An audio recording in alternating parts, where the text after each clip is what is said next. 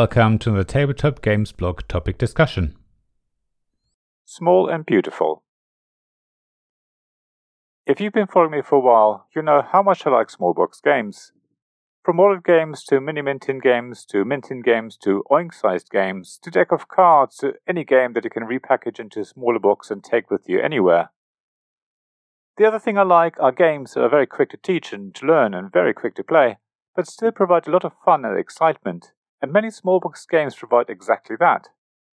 So in this article, I want to discuss why small and quick games are sometimes the better choice than big, heavy and long games. I do actually love heavy games that take 2 or 3 hours to play, but you have to really engage your brain and focus on your strategy and what everyone else is doing. These games are great for distracting yourself for a few hours because they occupy your mind and force you to think about something other than your day-to-day worries.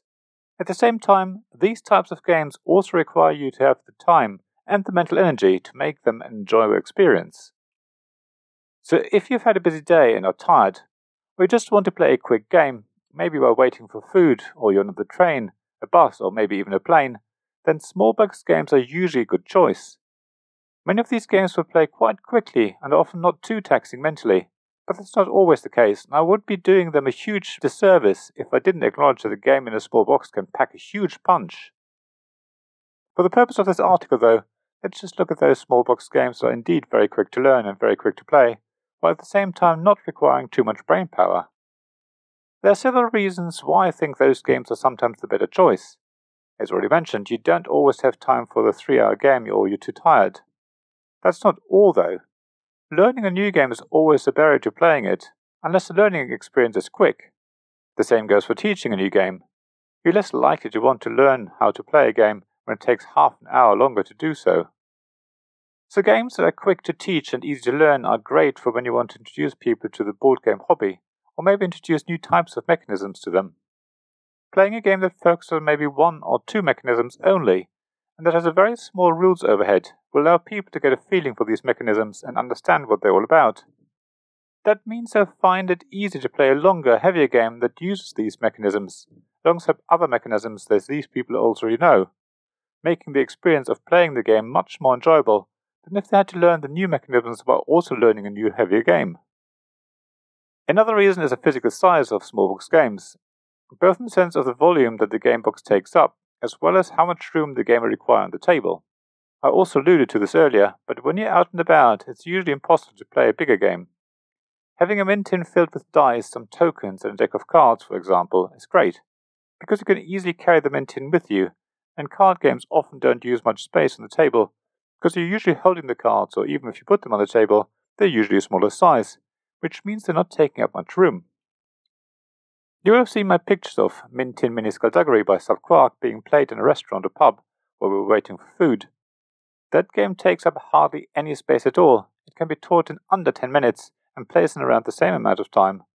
So you can easily play a game or 2 while you're waiting for your food. For the same reason, it would also work really well on a train or an airplane. It's also very compact. It's brilliant. There are many other small box games that do the same, of course. There are some that are heavier on luck at one end, and games that require a bit more thinking and planning at the other. I'm pretty certain you'll be able to find one that fits what you're after, while still being quick to play and not needing much room on the table. The last reason I want to mention why small box games are sometimes the better choice over big long games is this. Many small box games are often made by small publishers or even self-publishers. These games often have been made with a lot of love and passion. They are often very different to games you're used to and offering something special that will make playing them a real treat. Small box games can be like tiny jewels that try and grab your attention, but too often are overlooked. So, if you take away one thing from this article, it's that small box games are just as important as bigger, heavier, longer games. If you haven't done so yet, then give them a try and check out publishers like Subquark, Button Shy, Oink Games and Nathan Manier. Links in the description below. Thank you for listening to this Tabletop Games blog topic discussion podcast. Please check the description below for links mentioned in this episode, as well as to the written version of this article on the blog. If you enjoyed this episode, please subscribe, give us some stars or leave a review. Please also tell your friends about me, and if you want to offer financial support, check out my Patreon and Ko-fi pages, links to which you'll find in the blog at tabletopgamesblog.com. So thank you again for listening, and I hope to see you again soon. This podcast was made possible by the generous help of my Patreon supporters. Royal Patrons Nicholas Higgins and Sean Newman. Magic Champion Zeb Hicks. Castle Guards David Miller and James Naylor. Dice Masters Alex Bardi, Paul Grogan and Robin Kay. And Shining Lights Gavin Jones, Sarah Reed, Richard Simpson and Tim Vernick.